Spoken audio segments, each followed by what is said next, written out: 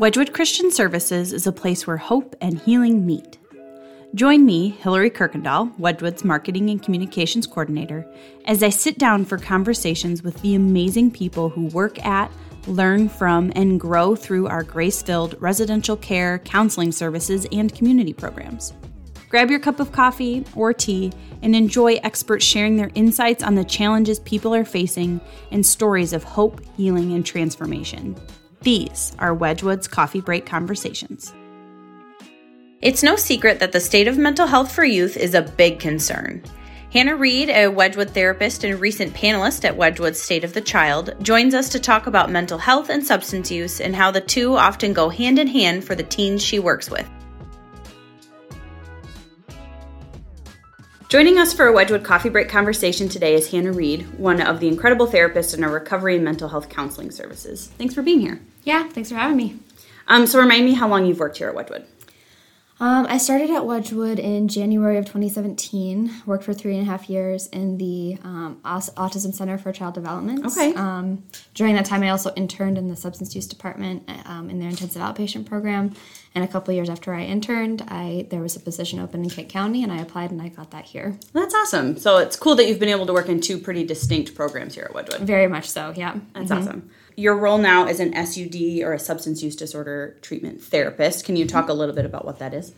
Sure. So I do a lot of things as a substance use therapist, but primarily I work with adolescents who are struggling with substance use of any kind. And that can mean anything from they occasionally vape to they're using much harder substances on a regular basis. Okay. So like you said, you mostly work with teens. What are some of the common challenges you're seeing amongst teenagers right now? I think we're all still in recovery mode from COVID. A lot of the kids that I work with, their lives changed pretty dramatically, and whether they changed back or just kept going in a different direction than they would have initially, it's all still a recovery process. I think in that there's also increased tension sometimes at home because during COVID, there was a lot more tension in general, so families were at odds a little more. And then just getting back into rhythms of school, doing online, doing in-person, what they're doing and how they're doing it is still a process, a learning process, a changing process. So just figuring out what life looks like on a year-to-year basis as things come and go and change. So yeah, that's been challenging. Yeah, so it sounds like a lot of instability is kind of the big thing for kids right now. Yeah. Okay. So why are kids using? So the things you talked about don't necessarily, I mean, at first glance wouldn't think, oh yes, they're feeling stressed out at school, so they're going to start using a hard drug. So why are kids using, and then what do a lot of the kids that you work with use? It's a big range for why. Some of the clients that I work with have undiagnosed mental health concerns, so ADHD, depression, anxiety, and they're using to self-medicate. Some of them are in peer groups where they experimented a little bit, and now it's something that they're using more regularly. So it can be a wide variety of things. Infrequently, it's just because they like the feeling of being high. More often, it's because without smoking or drinking or using some other substance, the world doesn't feel quite right to them. High anxiety, high depression, ADHD, meaning it's hard to focus. Most of my clients have ADHD, and most of my clients smoke marijuana or have smoked marijuana at some point regularly. So that's the most common one that I see. Alcohol is often connected as well. And then I have clients who also have histories of using things like acid regularly, cocaine. I've had a couple who have used something along the opioid perspective of heroin, even fentanyl. So there's a big range, but the most common is marijuana and alcohol. Okay. It's kind of scary to think like teenagers are using such like hard, intense drugs, but if they're really struggling and they need to like escape, maybe, is that kind of where that stems from? Yeah, struggling and needing to escape, but also just if you like the feeling of something, and then once you build up a tolerance to that thing, you jump to something else that could also feel good, and then sometimes you just don't know what your brain is going to hook onto and have a hard time letting go of. Okay. So sometimes it just comes from experimentation. Someone had something one time, they tried it, they were like, wow, this is amazing, tried it again for fun, and then the more they try it, the more their brain develops a dependence on it, and it's harder to walk away from it. Okay. So it's often not intentional. Yeah. It just happens gradually and then all of a sudden. Yeah. Not like somebody would choose to be an addict or... Nope. Yeah. So you talked a little bit about marijuana, and I think sometimes people have this perception that teens using substances is just like something that kids do or they're experimenting. It's like a natural part of being a teenager, especially when it's things that kind of have a connotation that's harmless or natural, like sometimes marijuana can have. For sure. But it can have some really serious long-term impacts, specifically on kids. So what are some of the biggest concerns that you have about adolescents and even young adults using substances? Occasional use looks very different from consistent and regular use. I think when we think about experimentation, we think about a kid going to a party one weekend and trying a sip of beer or trying a beer for the first time. Yeah. Which is very different from that kid then going, well, this feels great. I need to seek this out frequently to feel okay. Part of the concern is you don't always know as a teenager what your brain is going to hook onto. There's a lot of hormones and brain development and things changing, and the world doesn't feel quite right to most preteens and teenagers because they're in this weird stage where they're trying to be independent and trying to come into their young adulthood, but also having all these restrictions from parents and these requirements from school. So there's just a lot of exhaustion and a lot of stress and a lot of emotional roller coaster going on. The concern is if as a teenager you start to medicate that with substances, you have a more difficult time coping with that long term in the future. A lot of times kids who start using any substances regularly as a way to self-medicate without getting prescriptions or having some sort of supervision and knowing how different things will be impacting you, as they get older, they have higher incidences of things like depression and anxiety because they just haven't, as their brain was developed, they didn't develop the strategies to cope with those mental health concerns in a healthier way without needing something. So you're going to go through your life feeling like you need something to be okay, which is eventually going to have a really negative impact on your physical health. If we can avoid it, that's great. But I think also we need to listen when teens are like, this is not quite right. Something is not right with how I perceive the world and how I function within it. Because the difference with actual medication is it's typically targeted a little bit more.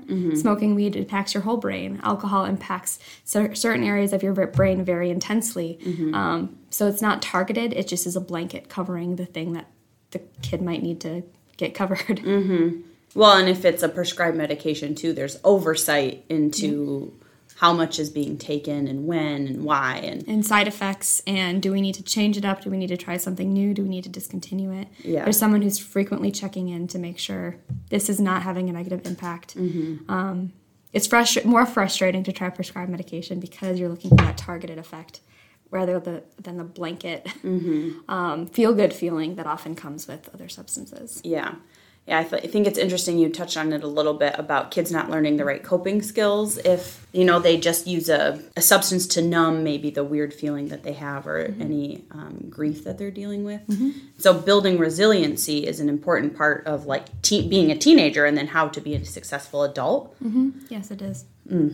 And then you also talked about the brain. I think I read somewhere that like kids' brains aren't fully developed until they're like 25. Yep. So using a substance while your brain is still trying to develop and, be a fully functioning brain probably impacts how it continues to develop. Yep. And the brain development happens in a couple of big bursts when you're a kid until you're about 7, and then brain development slows down a little bit. And then when you hit preteen, puberty, all that stuff, there's another big change. Things start to develop again in a different way.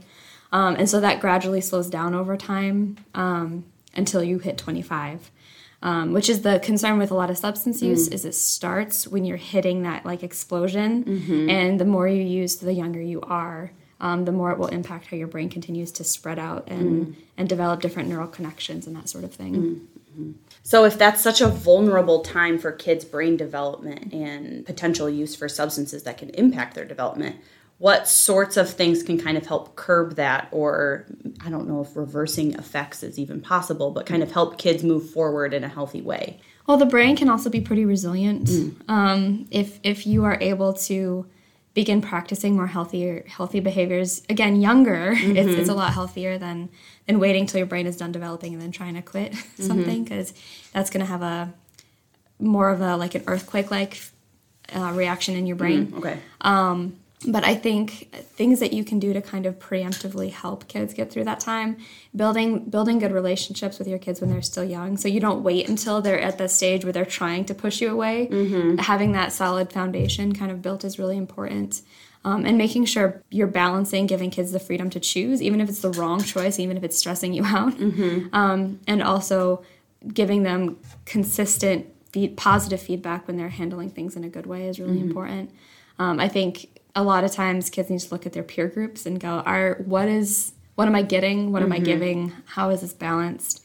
And how confident do I feel with the people I'm around? Because if you use substances to feel confident with the people you're around, it's probably something going on that's outside of just, I need this to be okay. It's maybe you don't need these people around you. Yeah, that's great advice. So you talked about this a little bit. So how do we address these concerns with kids using substances, or how do we help as a community decrease substance use in general? I think it's really important for most teenagers to not feel judged and to not feel like by expressing or coming clean about something, they're going to immediately get judgment thrown back at them and get a lot of anger.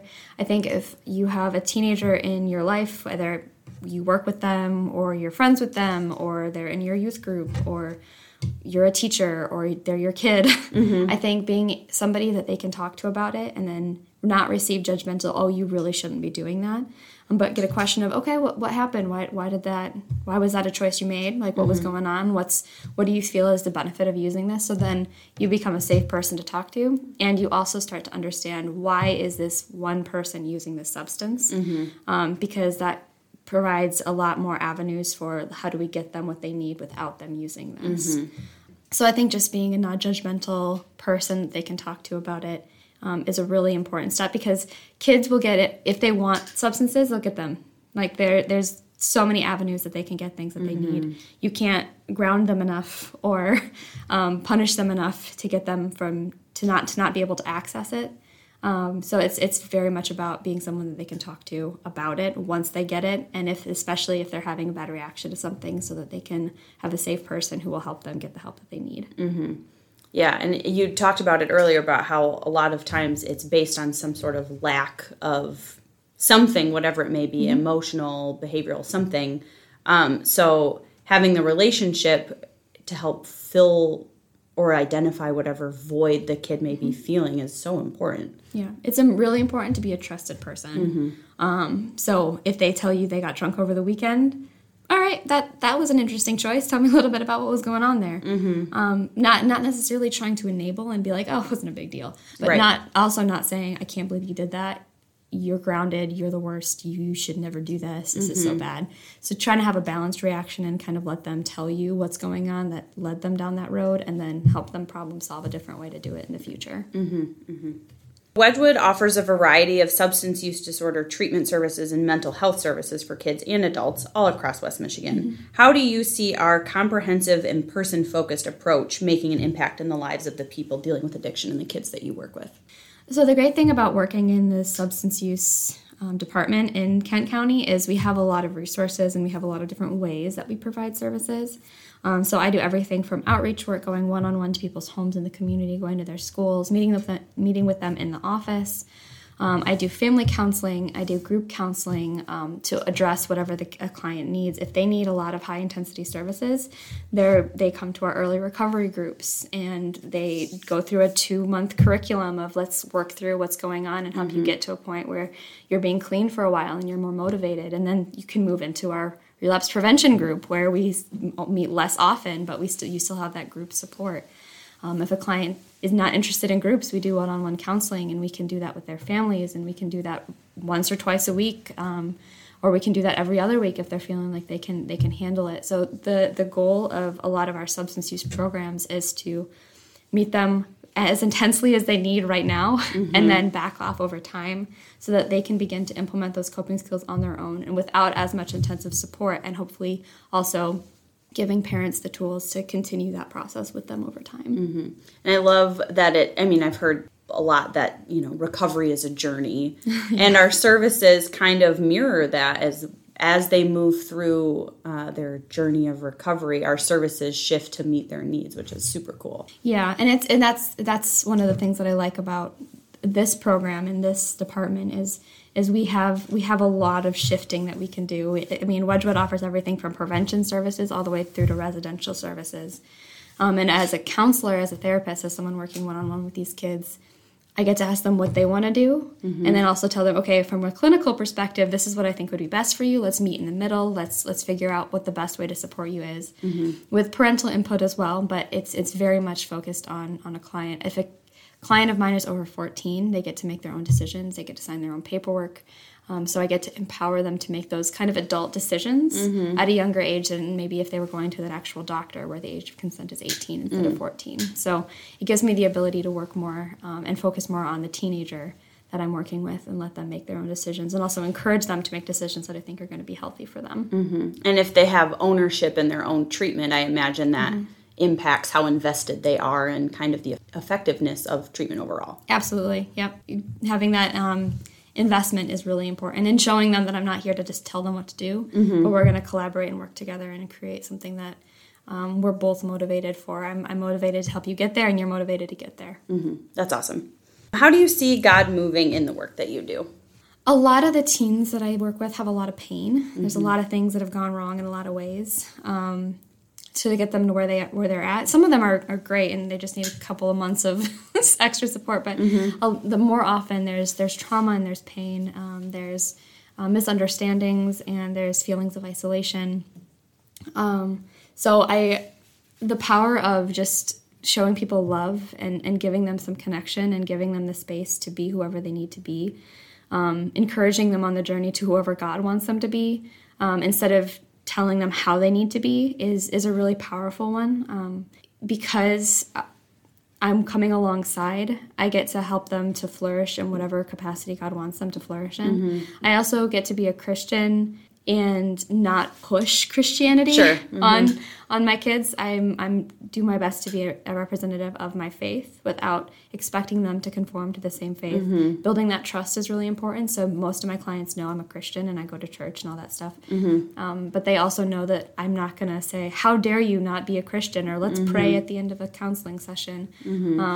They know that that's who I am, and they're free to ask questions as much as they want. But I'm also just someone who's representing my faith without needing them to conform to get the services and the support they need. Just being an example. Yeah, that's as much as I can. Is there one takeaway or piece of advice you want to leave our listeners with in terms of recovery and mental health? Addiction is very much a chronic illness. It's not something you can treat once and be done. A lot of our services, even if there's a time limit to them, people are going to need support for a much longer time. It requires a lot of patience. You're not going to see progress in a month. If they're using something like cocaine, you might not see progress in 3 months or 6 months. So just being patient with the process is really important. Being patient with the kid that you have in your life is really important, and making sure your number one asset is always going to be the relationship you have. So maintaining the integrity of that and the trust within that as much as possible is just really important. As you also continue to encourage and not enable and just push them towards a healthier place, you're also trying to also respect that their pace is going to be different than what you want it to be. So patience and understanding that this is chronic. It's not something you can treat with a couple of quick sessions and some medication. It's a great reminder. Well, Hannah, thank you so much for taking the time to talk to us about this important issue today, and for your work to bring hope and healing to people in our community. It was great to chat with you. Yeah, thanks so much for having me. I really appreciate it.